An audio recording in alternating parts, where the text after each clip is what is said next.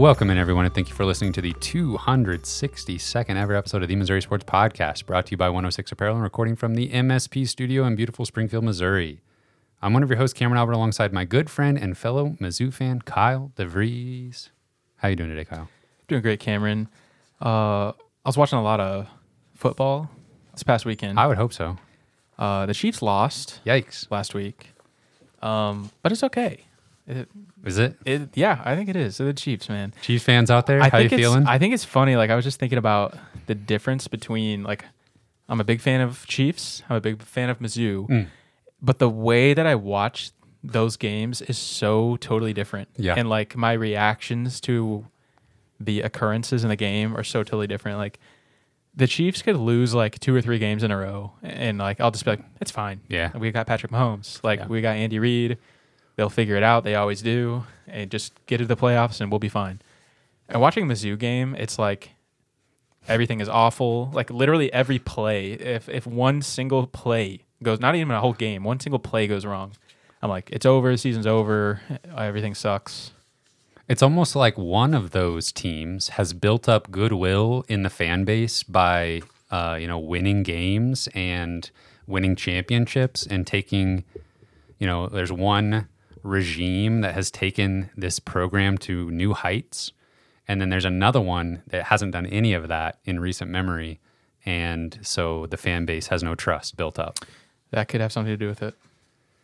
Is there that much trust with the Chiefs to where, like, if they're get bounced out of the wild card round, do you think the fan base is like, we'll try again next year, reconstruct some things and try to give it another shot? Not necessarily, no. I think I might be a little bit unique with the Chiefs fandom. Like, I've seen Chiefs Twitter. It's a lot like Mizzou Twitter. Oh, I see. Even with how good the Chiefs are.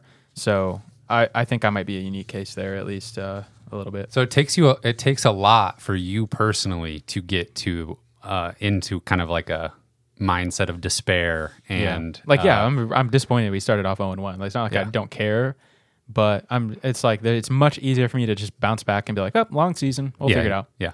Like, you might only have to win 8 or 9 games to sneak into the playoffs. We'll be fine. True. But with college football, you lose like a couple games and it's like the trajectory of the season is like totally off and you can't make the playoff and all that, Good thing Missouri's 2-0. Hey, there you go. So we'll talk about that. We're going to talk about this 2-0 Missouri Tiger football team, and that's pretty much all we'll talk about today. Nothing else going on. So before we get into it all, don't forget to subscribe on YouTube, leave us a review wherever you listen to us, and of course, you can support us on Patreon, patreon.com/Missouri Sports Pod. Tigers are 2-0 for the first time since 2018, Kyle. That means everybody's excited. Everything's good. Nothing to worry about, nothing to complain about at all. Except it's the exact opposite of that, because in those 2 wins, Missouri has shown no sign of learning from last year's mistakes, and the fan base. I can't get over the fact that, like, before week 1, I was thinking, everything's fine. Let's not be too critical of these first 2 games because we just need to see the offense put up some points. We need to see Brady Cook throwing the ball around, show us what he can do a little bit against these inferior opponents. Because I think we unfortunately thought that would happen. Yeah. Is the problem. Exactly. Chill everybody out a little bit, and then we'll see where we are for the Kansas State game. Yep. There's no reason to be talking too much about the future. And unfortunately, after 2 games, the only thing that has happened is at every step of the way, we've been reminded what this team is lacking and who the coach is. And we've been reminded that as far as we can tell at this point, nothing has changed, nothing will change, and Missouri's going to go 6-6 until Coach Drinkwitz is no longer the coach. That's kind of roll the credits. End of the episode. Kind of what everybody's feeling like. So let's talk about how we got here. Missouri beats Middle Tennessee. Final score was kind of irrelevant. 23-19. Monsters Inc. Anybody? Yep. 23-19. Was that the door? Was that? It's like that's the code for contamination. Yes. We got 23-19. Yeah, won by 4 points, was favored by 21 points. Yeah, 21. Yeah. 21-point favorites, scored 23 points total. Wow. 23-0 shutout, just like Vegas predicted. Yeah. Run through the stats here real quick. Brady Cook, 14 of 19, 200 yards, 2 touchdowns, 1 rushing touchdown. Cody Schrader, 23 carries for 84 yards. Pete, 8 carries for 51 yards. Luther Burden, I think new career high for game receiving yards, 8 receptions for 117 yards for him. The offense, I don't know where to begin here. The offense looked so conservative. Brady Cook looked rough at times and was not asked to do a whole lot.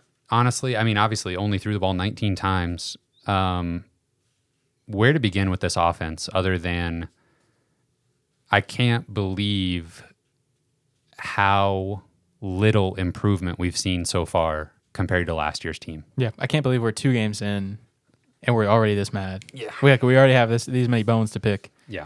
But, I mean, we were frustrated after week 1, and it was kind of like, well, FCS team, whatever, they'll figure it out. They did not figure it out. Week 2 was worse. Luckily, we won. But I would say, I mean, I guess I will just kind of go through it step by step here. But it was a step back for the offensive line. I thought they looked really good in week 1. That was kind of like a highlight for me in week 1. Was like, okay, at least we're gonna probably have some better protection here. Mm-hmm. We were getting like 5+ yards a carry, maybe probably more than that, honestly, in week 1. But they struggled a little bit more in this game. Brady Cook was getting pressured a lot. He doesn't handle pressure well at all. He doesn't process very quickly, so that's already like kind of an issue. Cameron Johnson, like, kind of just thought he'd be a plug and play guy from Houston, has really struggled so far. I kind of think his job might be in jeopardy for this week. They've talked about working in Marcellus Johnson, Logan Reichert, or EJ Ndoma-Ogar at right guard. I don't know if that will actually happen, but they've talked about how they might kind of shake up the offensive line, try and get somebody else in there, which is weird that they'll even try that because they won't change anything else in the whole football team. Right. But after 2 games, they'll fire up the offensive line changes. Well, offensive line has been a pretty go-to area for Coach Drinkwitz to tinker with on the offensive side of the ball, where he has otherwise been unwilling to make much changes over the years. It seems like every year, 2 or 3 games into the season, he's talking about the offensive line and maybe making changes. Literally the exact same thing happened last year after the Kansas State game. And if I'm not, I might be misremembering, but when in his post-game press conference, when he said, we talked about switching up things on the offensive line potentially, personnel-wise, I should have said it out loud to somebody, but I thought I would put money on the depth chart. The offensive line on this upcoming depth chart will look exactly the same. I would put money on that because I'm pretty sure the exact same thing happened last year, where he said something's got to change on the offensive line. Every position is up for grabs. Every position is a competition this week in practice. And then there were no changes on the depth chart because I can only assume they went back to practice and was like, oh, actually the 5 best guys have been out here, but it's just been a struggle. It's kind of like whenever we see a tweet from President Biden and he's like, we gotta do this and we gotta do that. And I'm like, well, buddy, you're in charge, so exactly. You can make it happen. It's kind of the same energy. It's like, we gotta make these changes on the offensive line and stuff. I'm like, well, you're the coach of the team. Somebody figure out who's in charge here and let them know. Yeah, can we get some changes around here? It'll probably be just the same exact group that rolls out there for Kansas State. Maybe they make a change if things aren't going well. Maybe the distribution of snaps is a little bit different, but the depth chart hasn't changed. I wrote down a couple of things here from the start of the game. Obviously, again, a very slow start for Missouri's offense, but the defense came out super strong. So to compare, the first 3 Middle Tennessee drives combined for 16 yards on 10 plays. So excellent work from the defense right out the gate. Gave gave the team every opportunity to put this thing away early. The defense was doing exactly what they needed to do. Missouri's first 4 drives just weren't much better than what Middle Tennessee was doing. Missouri's first 4 drives, 21 plays for 70 total yards and 3 points. Score was 3-0 for a lot of the first half. And it just immediately, 4 drives in, we've got a made field goal and nothing else. Nothing was working. Brady Cook had the deep ball to Burden. That was the first play after Schrader got a first down. Underthrew him a little bit, but Coach Drink says we never want to overthrow Luther Burden. So, and I watched it back, and that wasn't the worst throw by any means. I mean, I kind of get where they're coming from. You want to give the receiver an opportunity to come back to the ball and go up and get it. And I do feel like this is kind of a classic Coach Drink thing where if he doesn't catch it, you want the second opportunity there of a pass interference call. Mm-hmm. And I feel like Coach Drink does that a little bit. That annoys me. It would not annoy me at all if they were winning, obviously.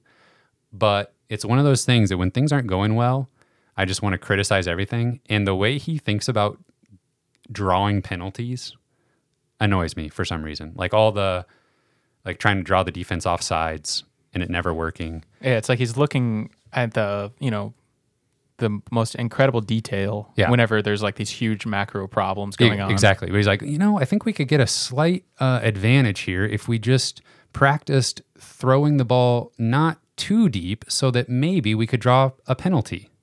Like, okay, yeah, in theory, you're exactly right. For the one time they threw it deep all game. Yeah, exactly. So honestly, Cook's throw there I didn't think was the worst thing ever. Burden had an opportunity to make a play.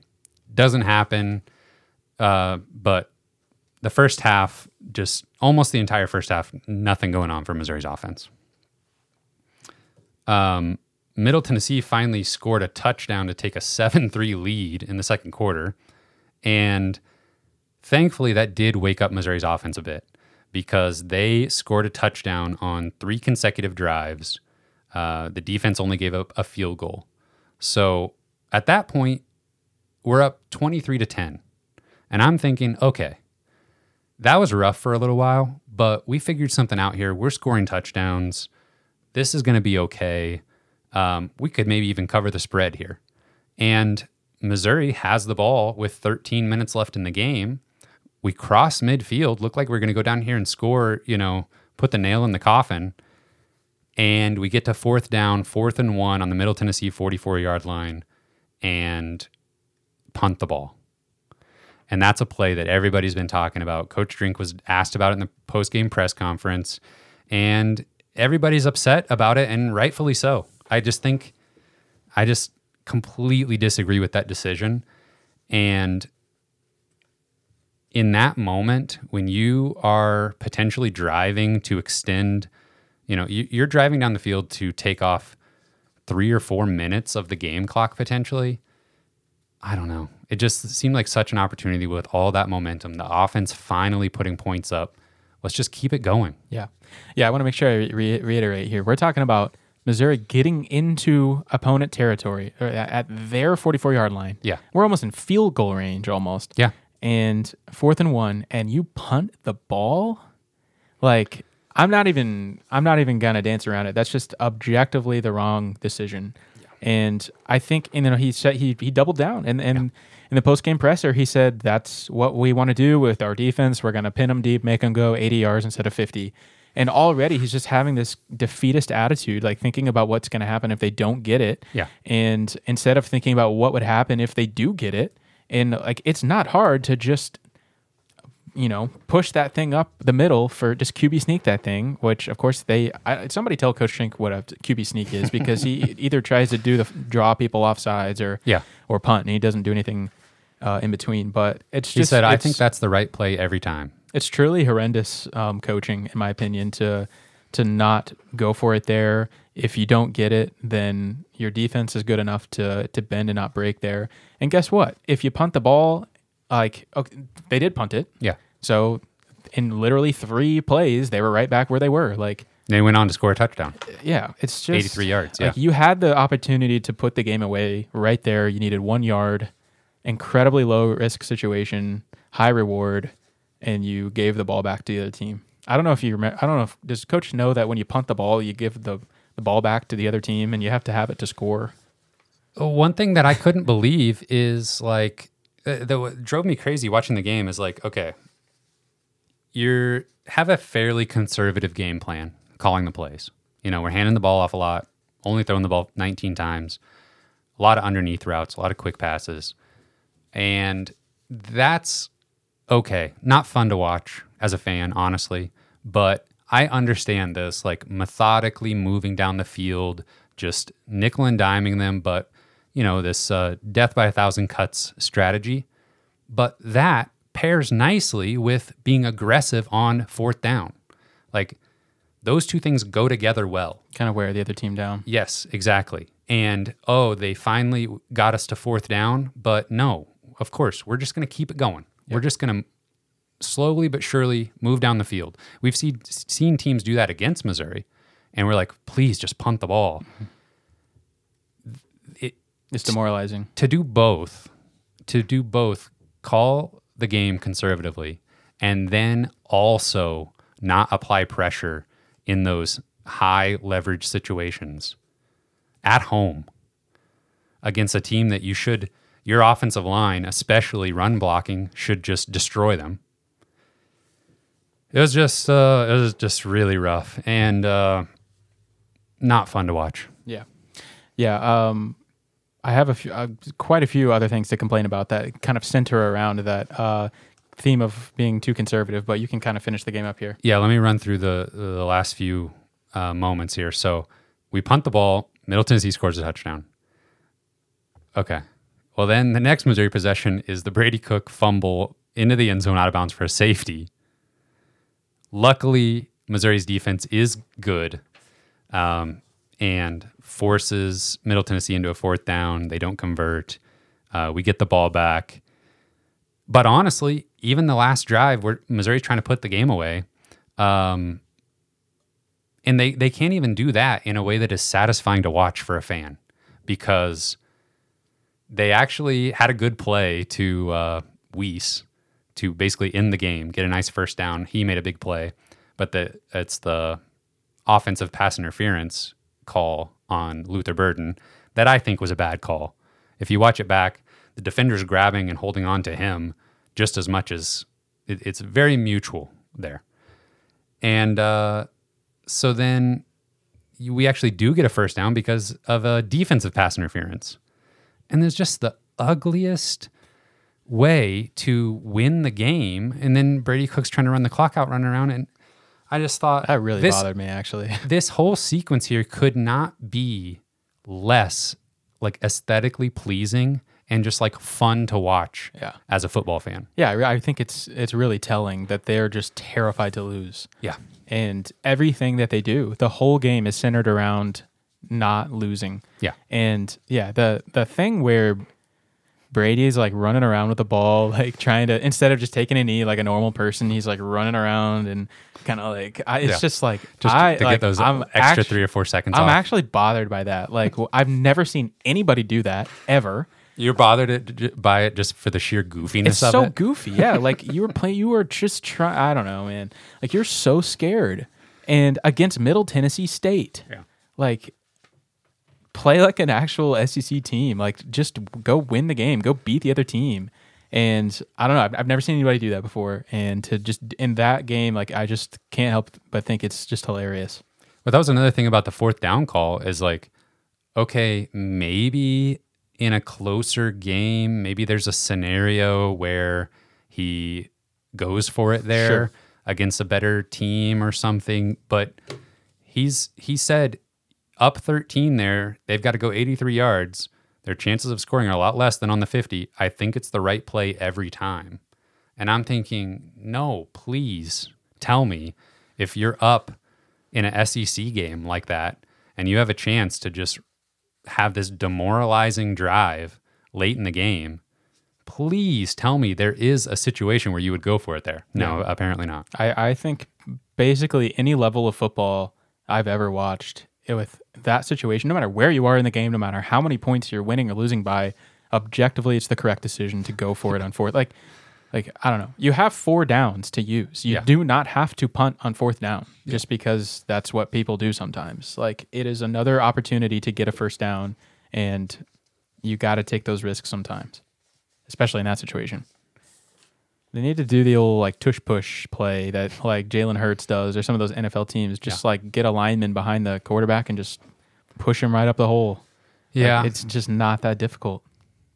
Yeah, I just feel like there's a dozen different things they could do there. Yeah. That's not punt and probably get a first down. Did you have other examples of the conservative game planning? Yeah, I had a few other things I wanted to say.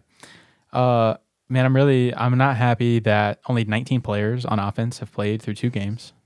Notably, only 2 running backs. Yeah. Still, like, basically, you've not, unless an injury occurs, you've basically lost your opportunity for any of the freshmen or the younger guys to play. Drinkwitz kind of followed that question up. He was asked about that. Yeah. And I think this week's presser kind of previewing Kansas State. And he basically just kind of alluded to the fact that they're really closely monitoring the redshirt status of players, of freshmen. They don't want to burn a redshirt too early and not be able to use them, or get them in their 4 games too early, and then they'd have to burn the redshirt later in the season or something like that. Yeah, like that. Let me stop you for just a sec, because that kind of confused me a little bit. Is he saying like we don't want to have South Dakota and Middle Tennessee be 2 of the 4 games, and then we've got an injury, and now like we've got an injury later in the season, and now if we play whoever freshman in, we need them for like Kentucky, South Carolina, Georgia. Now we've burned their red shirt. Yeah. That's what he's thinking there? That sounds like the thought process, because he gave the example of Dalen Carnell's freshman season. He had played 4 games, and then they kind of like and wanted to play him or needed him in the bowl game, but he couldn't play because, well, he could, but they chose not to play him because it would have been his 5th game, and they would have burned the red shirt. I see. So they're really, really scared of like burning these red shirt for freshman players whenever a lot of them are transferring anyway. I promise you it doesn't matter. Right. If they need to go in, they need to go in. And like I think this was a great opportunity to get them some play.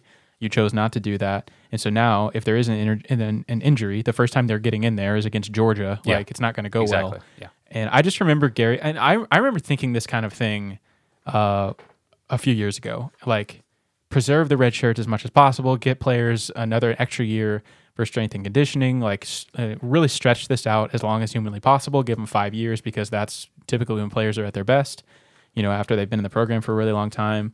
That's just not the landscape of college football anymore. And I think that if players are good enough to play, just get them in right now. And I remember thinking that way probably 10 years ago, and then Gary Pinkel kind of just being completely opposed to that thinking, and he would say, if they're good enough to contribute, we're going to play them, and it doesn't matter who they are, what year they are. Yeah. And I just can't help but think Gary Pinkel knew what he was talking about there.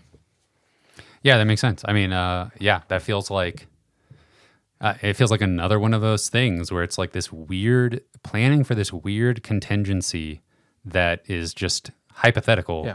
Instead of focusing on what's happening right now. Don't worry about the redshirt situation. Yeah. That's so secondary to just winning the game. Yeah. Another note on just so few players are playing. When Mekhi Miller got injured in the second quarter against Middle Tennessee State, they just moved Mookie to the slot instead of just bringing somebody else in. So they're just like kind of moved guys around, and it's just like, just bring in a younger player. Yeah. Just like, let's see what somebody can do. And I think obviously everybody's pretty frustrated with the Sam Horn situation. I think that just everything just kind of falls in line with that. They're really afraid to play the younger players, and they're just kind of going for these high floor veterans. Like, we know what we're going to get from Cody Schrader and Nathaniel Pete. It's decent. It's not going to win the SEC, but they're not going to lose the game for you. Right. Well, I guess Nate Pete kind of did lose the game, but you know what I mean. He just loves opting for these high floor guys that aren't going to typically lose you the game. Yeah. And so it just kind of leaves us with this very unexciting, stagnant offense. Yeah. You'd think, I don't know. You'd think I would feel none of this would bother me too much if the guys that are already out there were, if we had blown out South Dakota and looked good, if we had, put Middle Tennessee away when we had the opportunity, then these questions just don't come up. They're just not necessary. Then, yeah, well, whatever. We're happy. Yeah, I don't care who plays. Yeah. If we're winning like we should. Yeah. But getting these guys, it's less now like we need to get these guys some experience so that they're more ready next year or the year after. It's more like they might be better. Yeah, we should consider putting these guys out there because they might make the team better right now. Yeah, we might be more explosive. Do you think that if we were playing against a better team, they might opt to be more aggressive? Like, we're playing Middle Tennessee State. We don't have to play our best to win. And we're probably going to win that game like 9.5 out of 10 times, even if we don't play our best. Maybe not 9.5, but do you think that there's a little bit more of a like kind of do or die type style of play if we're playing against a Kansas State, for example? Well, we're going to find out because Missouri's going to be losing against Kansas State, most likely for a lot of the game, and we're going to see what happens when you have to get the ball down the field and score touchdowns. But I had something I was going to say about that. What did you say again? Do you think we'll see them have more of a kind of a more aggressive do or die type play style whenever they know they have to be more explosive to win? Because they can just kind of sit on the ball and win and still win against some of these other teams. Right. So I'm trying to put myself in Coach Drinkwitz's mindset, and I'm thinking about the 4th and 1 punt, and just it's kind of hilarious if I'm putting myself in his shoes, how terribly that backfired on him. For Middle Tennessee to score the touchdown and then the next Missouri drive to be the fumble out of bounds for a safety. That was just like the ultimate. That's why you don't do it. If there was anything we could have done to like get us out of this timeline of events, we should have done it. It would have been to just get the 4th down. Going for it on 4th would have been that. Even if you don't get it, changes everything. But kind of hilarious that it just went as poorly as it possibly could there when you're thinking, okay, well, whatever, we punt the ball. Even if they score a touchdown, we get the ball back, run out the rest of the clock, game over. Yeah. But you have the safety, which is just hilarious. What are you indirectly telling your team? Like, I don't trust you to get this? Like, I think that if you're playing in this game and you're getting the calls from the coach, you're thinking like, we're not going for this right now. Yeah. Like, why? Like, I don't know. I just feel like even if you go for it and don't get it, at least it's like, hey, we did all we could do. The coach trusted us to do it, and it didn't work that time. Yeah.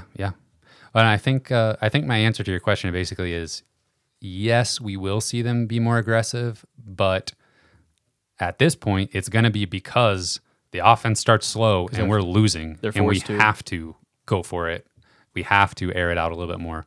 To make something happen, to get back in the game. Yeah, we spent so much time being angry with Brady Cook and how incredibly average he's been. And, that's just like the more I watch him and the more I watch Coach Drinkwitz just absolutely put his entire job and reputation on the line to defend him, makes me think that they're just this weird little like match made in heaven for each other where Brady's just looking to do everything he's asked to do because he's a good coachable player. Yeah. But Coach, the more I think about it though, the more I just realize that this is just totally Coach Drinkwitz's fault. That he's not asking Brady to do much, but that's the problem. And like he's not trusting him to just go out there and play and be an athlete. And I was watching Middle Tennessee State's quarterback last week. Can't remember his name. Vadiato. Yeah. Who honestly like is not a super talented guy. Probably he's never going to play for an SEC team or anything like that. But he just was playing his butt off. He had nothing to lose. Yeah. He was playing so hard and he wasn't thinking about anything. He was just going out there and doing exactly what he knows how to do. And he was making plays just by going out there and playing. Yes. It felt like his game was free and easy. Exactly. Yeah.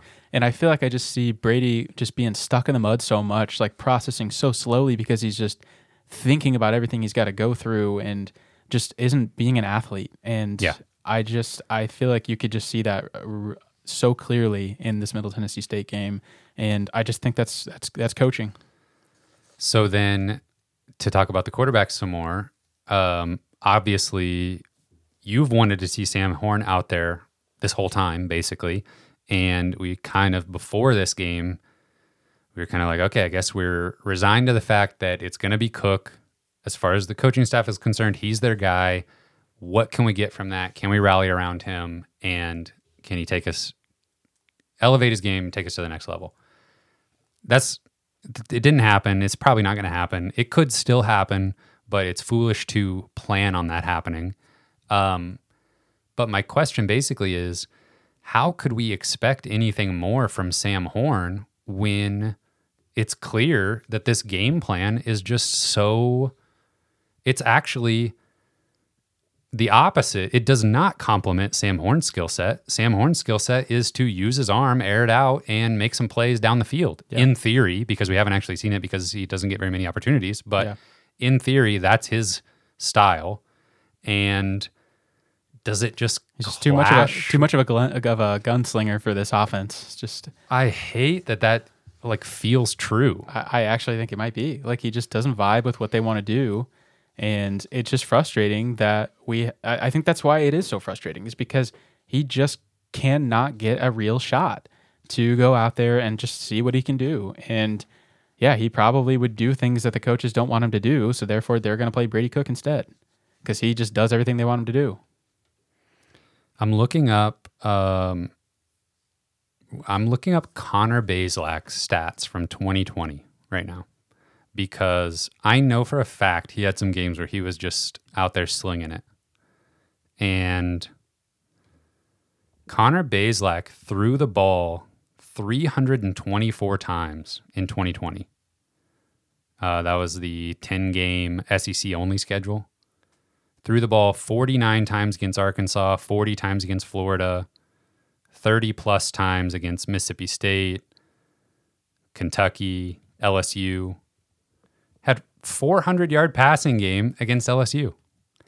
And that's just so unbelievable that this is the same offense that we're watching that was actually putting up points. And somebody in Discord pointed out, well, for a little while we had Tyler Beatty. Yeah. And I feel like after watching this offense for 4 years now, the offense needs either just a transcendent, probably has to be dual threat quarterback, or needs a transcendent pass catching elite running back. Yeah. Like, it almost doesn't matter. I mean, Luther Burden's having a good season, and he is on track because of how much they're targeting him and how often Brady Cook looks at nobody else on a drop back. He's going to have a good season stats wise. But when you have to rely on the quarterback throwing you the ball several yards away versus handing it to you in the backfield like Tyler Beatty had the opportunity to, then there's just that much more riding on you even touching the ball. And I don't know. I just can't. That's a good point, actually. When at Drinkwitz one season at App State, when they went like 12-1, I was trying to think of his name before I was going to make this point, but they had an excellent running back who was just carried the team basically, and he went on to play in the NFL. Yeah. But yeah, it's a great point. Like, he just kind of needs a Tyler Beatty or some kind of really plus Darrington Evans. Yes. Some incredible plus athlete to make this thing go, and Brady Cook is not that, but I don't know, man. It's so frustrating. Just kind of seeing this team be exactly what it was last year. It's just made me less interested in the quarterback competition that doesn't really exist anymore, because it's over at this point. I don't think Sam Horn was ever going to be able to do what we thought he could do, basically. You might be right. Where to go from here? I have a little bit more on Drink's post-game press conference. He was asked about only throwing the ball 19 times. He said that was not the game plan at all, to only throw the ball 19 times. I feel like he says something like that a lot. They want to get more opportunities for Theo Weiss. And I mentioned earlier, but we don't ever want to overthrow Luther, which I do get to some extent. he was disappointed in the O-line play. One note, he said they didn't expect to struggle as bad as they did with pressure. Well, sure, but I can't help but notice watching the game that nobody expected there to be any pass rush, it felt like. It felt like Brady Cook didn't expect there to be guys in his face. He mentioned it last week in the presser, like previewing Middle Tennessee State, that Cody Schrader and Nathaniel Pete were going to have to be ready to pick up blitzes. True. So, like, you knew it was going to happen. Yeah. So They didn't expect it to go as poorly as it did. I guess we didn't either. We're going to kind of, at some point here, we're going to kind of transition to the Kansas State game via Coach Drink's press conference yesterday, but and then we'll probably have some more thoughts to kind of wrap everything up after that. But anything more about the Middle Tennessee State game specifically? I think that's all the complaining I can think of for now. Okay. Well, we'll get back to probably some more complaints in a minute. So now, Coach Drink talking about Kansas State. We talked a little bit about introducing competition at the right guard position. Says he wants to get Nate Pete more involved. He was asked specifically about the play calling situation, and who I'm not sure who asked the question, but it was nicely worded to kind of, it wasn't like a high pressure question, but Drink did say Kirby calls the plays, and when the offense is not out there, the entire offensive staff is discussing how things are going, but Kirby's calling the plays. And that's how it's always been when Drink was OC for a different head coach, that's how they did things, so they're doing it like that. He also mentioned Chad Bailey. They expected him to be a full participant Wednesday in practice, and he said, we'll see if he can give us a couple series. But then the depth chart came out. Chad Bailey's not on there, didn't really expect that, but like I said earlier, no changes on the offensive line. And we're going to need the offensive line to step up because we're playing Kansas State, who is 2-0, and they have a good pass rush. They have a good defense. We talked about them just a few weeks ago in our season preview that they're just very well coached, very fundamentally sound, and what they've done so far this year in 2 games that you can't get a whole lot from, but they've been the opposite of Missouri, basically. They went out and shut out SEMO and won that game in week 1, 45-0, which is the opposite of what Missouri looked like versus South Dakota.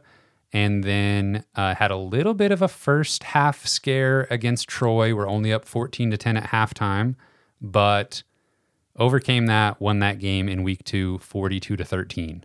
So after 2 weeks, this team that beat Mizzou 40-12 last year they're ranked 15th in the country, and they've shown against lesser competition that they can take care of business in a way that is just astonishingly different from Missouri. Yeah, it's just exactly what we wanted to see out of Missouri this season, and just completely put our minds at ease, and to the point where we feel like we didn't really learn anything, and that's kind of where we are with Kansas State. I don't think we truly know how good they are yet. They haven't really been tested. I watched the first couple series of the SEMO game. They really did kind of struggle in those first couple series through an interception. I think Will Howard, their quarterback, is solid, not elite. But he has the privilege of playing with a very, very good offensive line, and so typically he doesn't have to feel a lot of pressure. Yeah, and they have a really good playmaker in Phillip Brooks.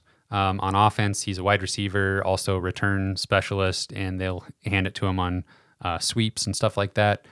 He was huge in the game against Missouri last year, and he's already shown up scoring touchdowns in multiple ways this year for Kansas State. So he's really good. They lose Deuce Vaughn. They pick up a couple running backs in the transfer portal. I think their rushing offense is definitely taking a step back this year from where it was last year. Kansas State fans expected the passing offense with Will Howard to bridge the gap and make their offense potentially even more dangerous this year. Still yet to be seen, but the potential is still there. He has thrown one interception in each of their first 2 games, so we'd love to see that continue. Defensively, they use that 3-man front, but then they are going to bring any combination of 3 linebackers on pretty much any down and distance. Sometimes they'll only rush those 3 front guys and drop everybody back. Sometimes they're bringing all 6 guys at the quarterback. They really like to just switch up there and disguise their blitzes and move guys around, incorporate the safeties and corners on getting after the quarterback.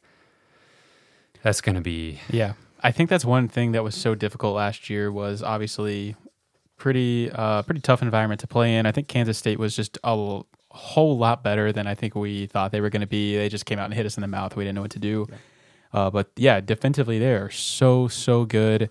They're well coached. They disguise what they're going to do really well, and I think that's one thing that maybe Brady has not developed super well yet, is how to kind of read pre-snap what's going to happen. Where is he going with the ball? It's not going to do much good in this game, and I don't think it's going to go super well again. They're going to change it up on you. Yeah, they'll be showing all 6 guys coming at the quarterback, and then drop 3 of them back to their normal linebacker position. So. Yeah, I don't envy anybody's job there on the offensive line, or Brady Cook for that matter. One thing that seemed to improve as the game went on against Middle Tennessee was early on, it seemed like Cook could not find anybody to check the ball down to, which is strange for him. It seemed like maybe the game plan was to focus on things down the field a little bit more, but the defense was bringing pressure, and for some reason we couldn't find the check down early. That improved in the second half, but there's still another. He could easily have 2 interceptions himself. He had one that just kind of floated over the middle that bounced off the defender's hands. But getting back to Kansas State, we're going to have to find receivers earlier in their routes to make this work. Mm-hmm. I was watching back. I pretty much watched all of Brady's dropbacks from the Middle Tennessee game, and just over and over again, I'm seeing him look. His first read is down the field, intermediate, deep. It's usually Luther Burden. Then I'm seeing him just basically ignore underneath routes where guys are wide open with leverage immediately out of their break. They're making a cut, and if the ball was there, it'd be a big play, or at least move the chains. But by the time Brady sees them, they're all the way across the middle of the field. The defense has passed them off to another guy in the zone, or they've caught back up to the play, and the opportunity's not there. And sometimes, though, they're still open enough to make the throw. But then that's where the play stops. Yeah, there's no momentum of the running back or the receiver or whoever. They're not catching it in stride and turning it upfield because it's too late at that point. It's too late. All they can do is just kind of catch it and fall down or get tackled. And half the time the throw's a little bit behind or high too. I watched that game twice basically. So well, congratulations. I'm still remembering things about it. But if Missouri's offense if Brady Cook can make a concerted effort to get off of that first read faster, then there's an opportunity to make more plays. Yep. If he can't get off that first read faster, throw it up to the guy more. Yeah. Don't even get off of it. Just throw it. I think that's one thing I want him to do so badly sometimes. It's when I'm watching even other college football teams, it's they're playing so much more confidently. If we make a mistake, fine. We'll figure it out. It's a long game. Yes. Yeah. But we're so afraid to, take any risks, and we never just do a 50-50 ball. We never just throw it up to Luther Burden and let him, we actually did it one time in this game, in Middle Tennessee State game, and it worked out really well. Yeah. We have to be more aggressive in throwing the ball down the field, trust your receivers. And on the touchdown pass to Weiss, a really good looking play, good pass, good throw, but it was he's basically covered, but I'm just going to throw it up to where my tall receiver can go get it. Yeah. And he did. Yeah, I think, and probably one of the most frustrating things watching Brady try to process or go through his progressions is he'll just be standing there in the pocket like not looking at all. Like he's just laser focused on somewhere, on someone. And there's like all this stuff going on around him and he has no idea. He's about to get sacked. He has no idea that like the pocket's collapsed and everybody's just coming in on him and he's just standing still as a statue, like with his just looking straight ahead at somebody, waiting for them to get open or whatever. There was one specific play where I think it should have probably been a touchdown to Weiss early, where it was tipped coming out of his hand like from behind, and I don't think he had any idea that that defender was there about to strip him. Yeah, his pocket awareness was really, really bad. And it's another example of Mississippi State, Middle Tennessee State. I knew it was one of those long names. Middle Tennessee State University. But that was another play where if you just get rid of that ball sooner, you shouldn't need to see your receiver with separation. Mm-hmm. You should know my guy can get separation. I just need to throw it where he's going to be. Yeah, let him adjust.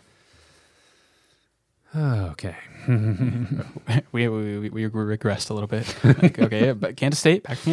Kansas State. Yeah. So find the underneath routes quicker. Mm-hmm. Throw it up. Let your receiver go make a play. Yeah, you're gonna have to. The offense maybe has something there. No way in the world are we marching into this game with the same game plan, the same level of aggressiveness, and thinking we're gonna win this game. There's go watch no Vadiato and number 15. Yeah, watch what they were doing. Exactly. Just watch those guys just leave it all out there and just play as hard as they possibly can, like their lives depend on it. I'm pretty sure they converted a 4th and 7 at one point, trying to get back in the game, and then they had a fourth down touchdown that never should have happened. They got an extra play because they false started. Kansas State. Kansas State, Missouri's defense, I feel like we'll do an okay job stopping the run. Mm-hmm. There's going to be some plays where we're not happy because they gash us a couple times, but for the most part, I've been pretty happy with Missouri's run defense, and I think Kansas State doesn't have Deuce Vaughn, so they should expect a little bit tougher time running on the road against Missouri.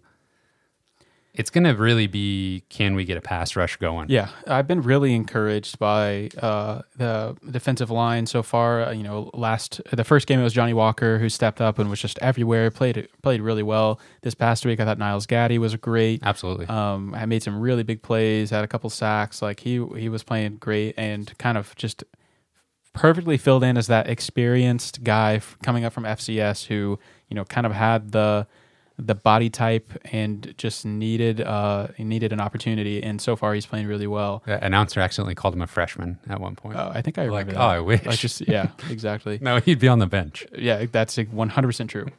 But so I think that's going to be the key to the game is just make Will Howard have to move around in the pocket, make him uncomfortable because he has no problem just firing it away. Yeah. And even when guys aren't open, he's going to throw it anyway. And typically just over the course of a game against a lesser opponent, he's just going to have his way especially with the offensive line. He just hasn't really faced much pressure. He's only been sacked one time all season. So that has to change against Missouri. Like if Missouri's getting pressure, then, we might see a little bit different Will Howard. But if speed him up a little bit, make him make a couple bad throws. Yep. If they're not getting pressure, then he's just going to go to town.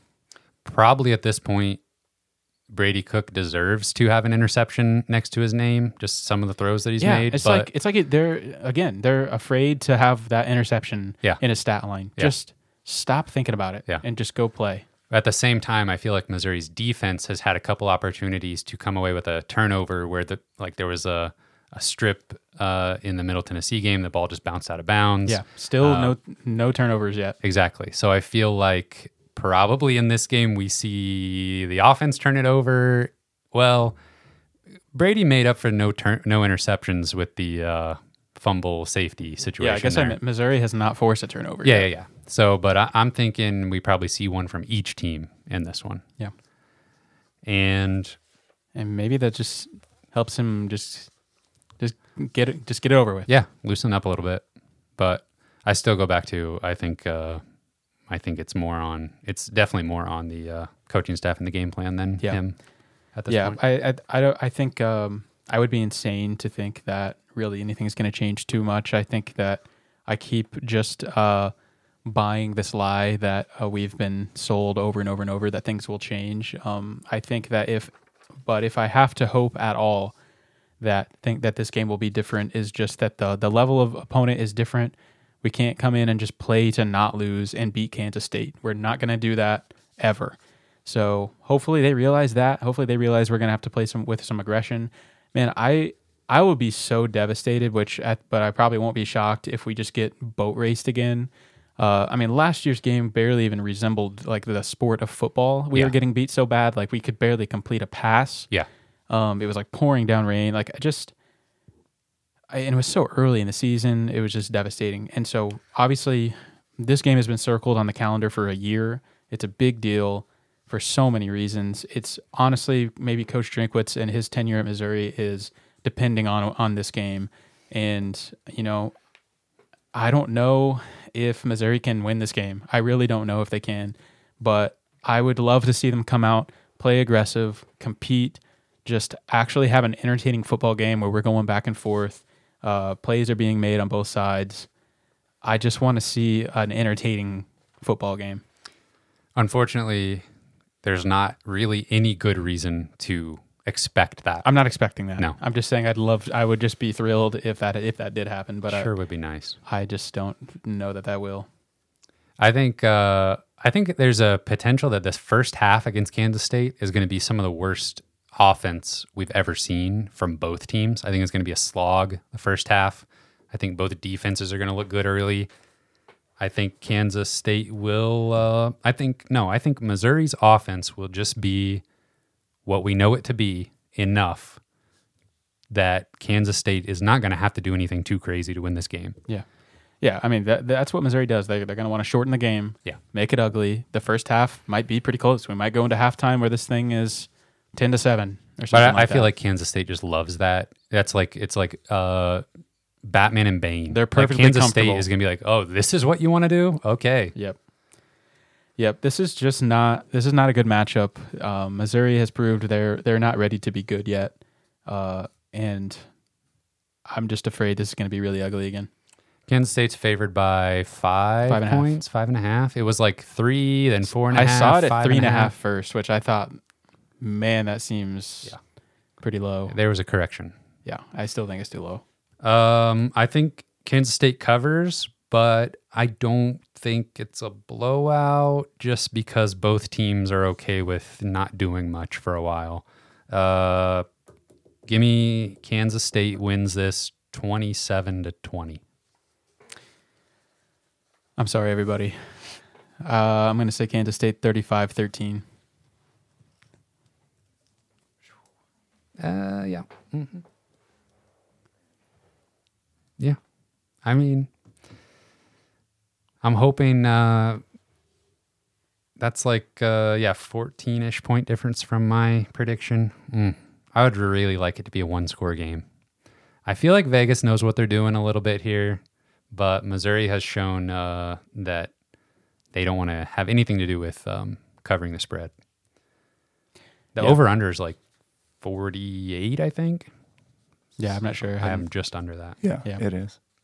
Yeah, I would, there was nothing more demoralizing than the game just being over in the first quarter, which is what happened last year. So please, let's just have a fun football game, and we'll see. Before we made our predictions here, before we get to SEC Pick'em, we didn't want to be doing this, but where are we at with drink right now? Because people are on the fire drink bandwagon or starting up the train. I don't blame you, but it's 2 games into the season. We're already doing this. We haven't even lost yet, but it's just like, oh, the way things look, it's like every close game. I mean, every toss-up game, every coin flip is going to be a loss. I want to point out there are other SEC fan bases going through some similar things right now where things haven't looked as good as they wanted it to early. I feel like Florida fans are panicky. South Carolina fans aren't doing awesome. Kentucky fans are a little nervous. I feel like there's opportunity still to just win a couple of these games because we're talking about 2 bad teams sometimes. And I feel like Florida did that against us last year.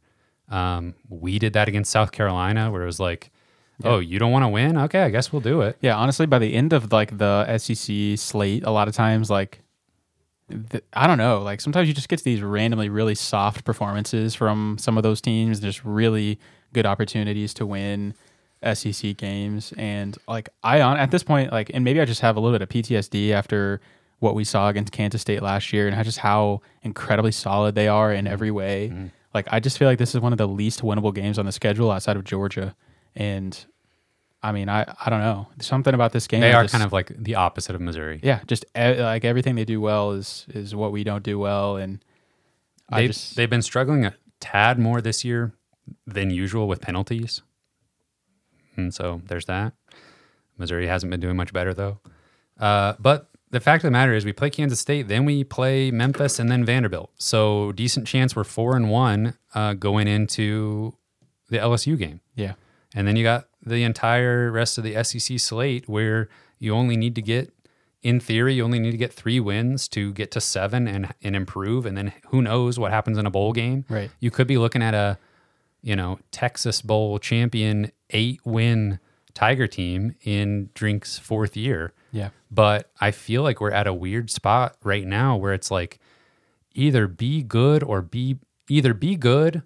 lose games. Yeah, be good or let's see somebody else. Seriously. Like, let's put in some younger players. So I think Kansas State is going to tell us a lot.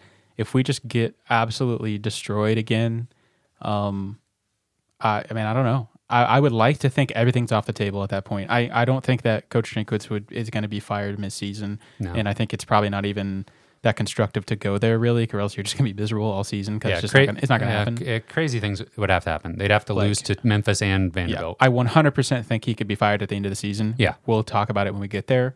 But for now, but if they do just get their butts handed to them in this game, like, I'm going to be right back there, like, wanting to see Sam Horn. I'm sorry, like, I'm not going away on the Sam Horn train, like, because I think I know what we have potentially. And, I'm not going to go away on seeing some of these younger players, just trying to see what we have and salvage the future. Yeah, I still can't help but feel like the way it would go, and this is just the negative mindset speaking right now, but the way it would go would be like, oh, okay, we put Sam Horn out there, and now we realize, no, actually, only bad things are happening with the offense. But at least we gave ourselves that opportunity. Yeah, that's a good point. Just prove it to me that he can't play. That's all I want to know. I guess, yeah. I just tell me it's not going to, just let me see it with my own eyes, because at this point I don't trust the coaching staff. 6-6. DRF, she seems kind of aggressive as far as like being willing to make changes and stuff. Yep. I feel like after Konzo Martin's last season as basketball head coach, we were sitting there going, I think you bring him back another year. We did? Well, I mean, I feel like it was like not as super, super clear cut, maybe. It was not necessarily. I think we were ready. It was pretty similar to this situation, honestly, where it was like, if we were a fast-paced team scoring a bunch of points but losing quite a bit, that'd be one thing. But to not be winning enough and it be borderline unwatchable play on the court for basketball, that was like too much. And we're in that territory. We were in that territory last year, hoping something would change. I feel like we're right back there where it's like, we're losing and it's miserable to watch. Yeah, I think if we just keep going, we're 2-0. We haven't lost yet this year. I think if we just keep going at this rate and if we're 6-6 and just nothing spectacular happens whatsoever, I think there's a pretty good chance he's gone. Well, we'll get there. Okay. We don't want to get ahead of ourselves here. We're still 2-0. There's a chance we turn things around. Maybe we see more against real competition than maybe the coaching staff was just thinking they didn't need to do anything special in these first 2 games. Wouldn't that be a nice little pleasant surprise? They just come out and just look totally different. And I don't even go in Drinkwitz there. was like, that's absurd. Smiling with his Diet Coke, like, you guys you didn't think we had it in you. Oh man, we're like dialing up like long balls, and we're just torching them. Haven't seen a flea flicker in forever. That's true. Where are those kind of plays gone? No. Too risky. No. Yeah. Can't do that. All right. We're predicting a loss. Hate to do it, but it's the only sensible thing to do. Now, let's pick the rest of the SEC slate. Does that sound good? Sounds great. Actually have conference matchups this week. We do. Big games coming. How'd we do last week? Okie dokie. Last week, we had a big slate of games. Cameron, you got 11 points. Kyle got 12. I got 11. And the guest pickers got 14. Oh, my gosh. Bringing our season totals to the three of us all have 19. The guest pickers have 21. Shout out Tim. Yeah. Shout out Tim, guest picker last week. Excellent work. Guest picker this week is Britt. Welcome in. Good luck, Good Britt. luck to you. Hopefully, not good luck. Oh, Wow. wow. That's not very cordial. harsh. Well, it is what it is.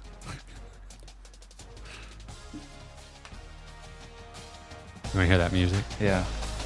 Oh, Hopefully- that's nice. Nobody tell EA Sports that we're using this. Yeah, talk over it so it can't Yeah, really yeah. figure it Taco. out. Okay. Okay. All right. Our first game this week is number 14, LSU at Mississippi State. LSU is a 9.5-point favorite. You like Mississippi State at all this year? I'm gonna be honest. Like Mississippi State's kind of like that one team that just like I don't really know what they're doing down there. They're kind of just existing.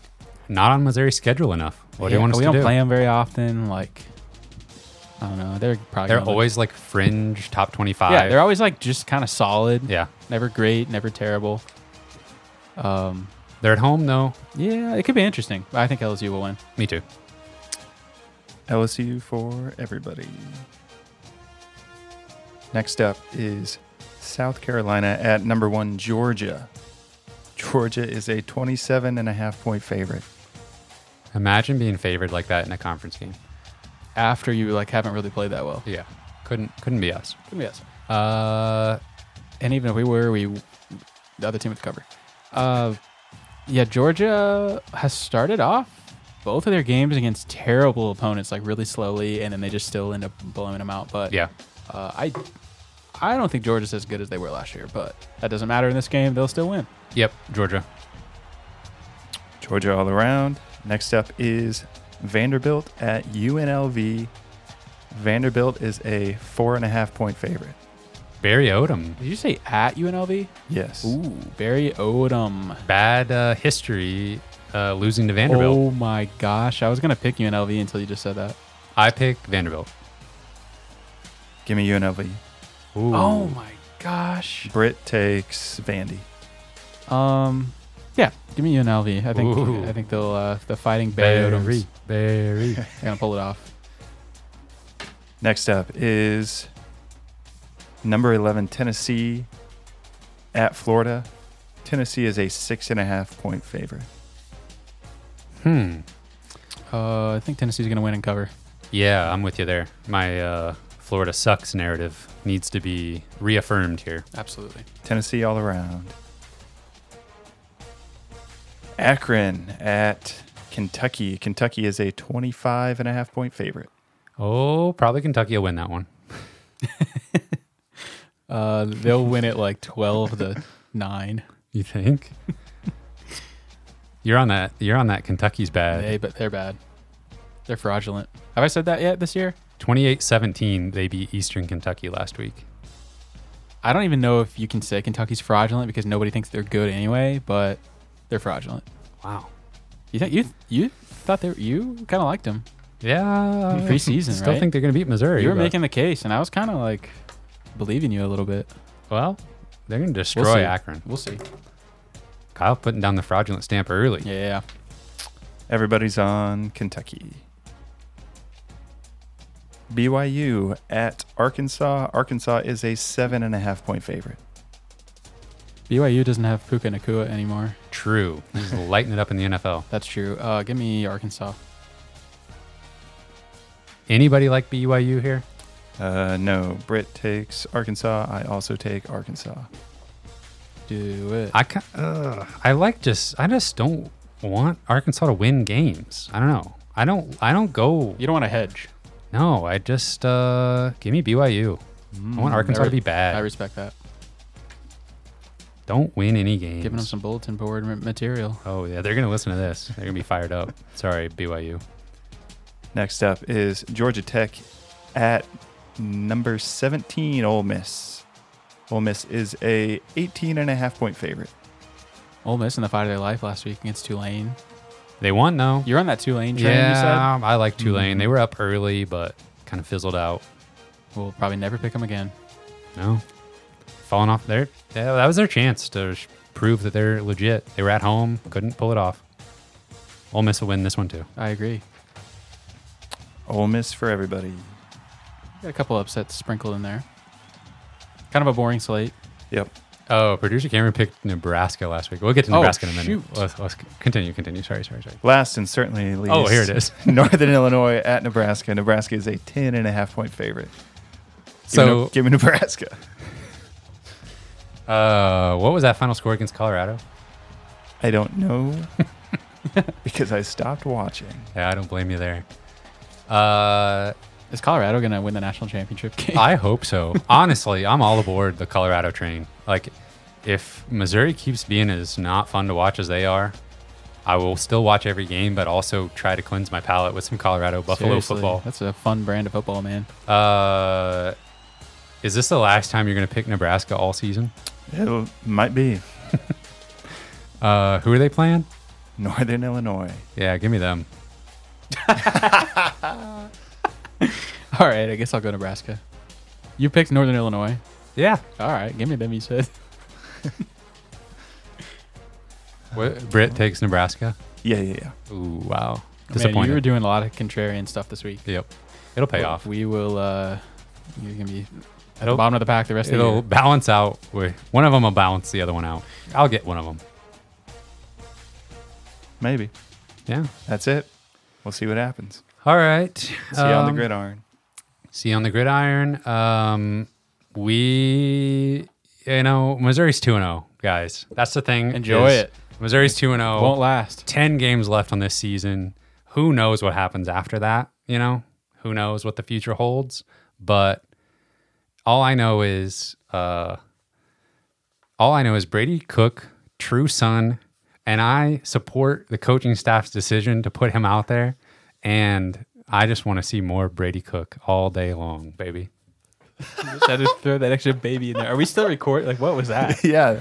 Was that real? I just want people to know Brady Cook is the guy. You giving the endorsement? I'm doubling, tripling down. My goodness. See how that works for me. Yeah, let's see. All right. You want me to read some names? Yeah. Special thank you to our Patreon supporters at the $10 level and above: Britt Treese, Brian Smith, Ryan D. Moore, Tristan, Ben Smith, Parker, Daddy JD, Tim Keene, Tyler Harsel, Brandon Garofalo, Brandon Hanks, Matthew Tilley, and Luis Hernandez. Thank you. Just like hit you all at once. Like, we've been really negative. I got to throw in one little positive thing here. Thank you very much, gentlemen. We love you so much. You can find this podcast on Spotify and Apple Podcasts. We're on Twitter at Missouri Sports Pod, and you can email us at MissouriSportsPod@gmail.com. I want somebody to be mad that I'm still supporting Cook. It'll happen. You can find our t-shirts and stickers on our online shop, MissouriSportsPod.BigCartel.com. He's trying to do the helium thing. Seriously. Thank you everyone for listening. We will see you next week.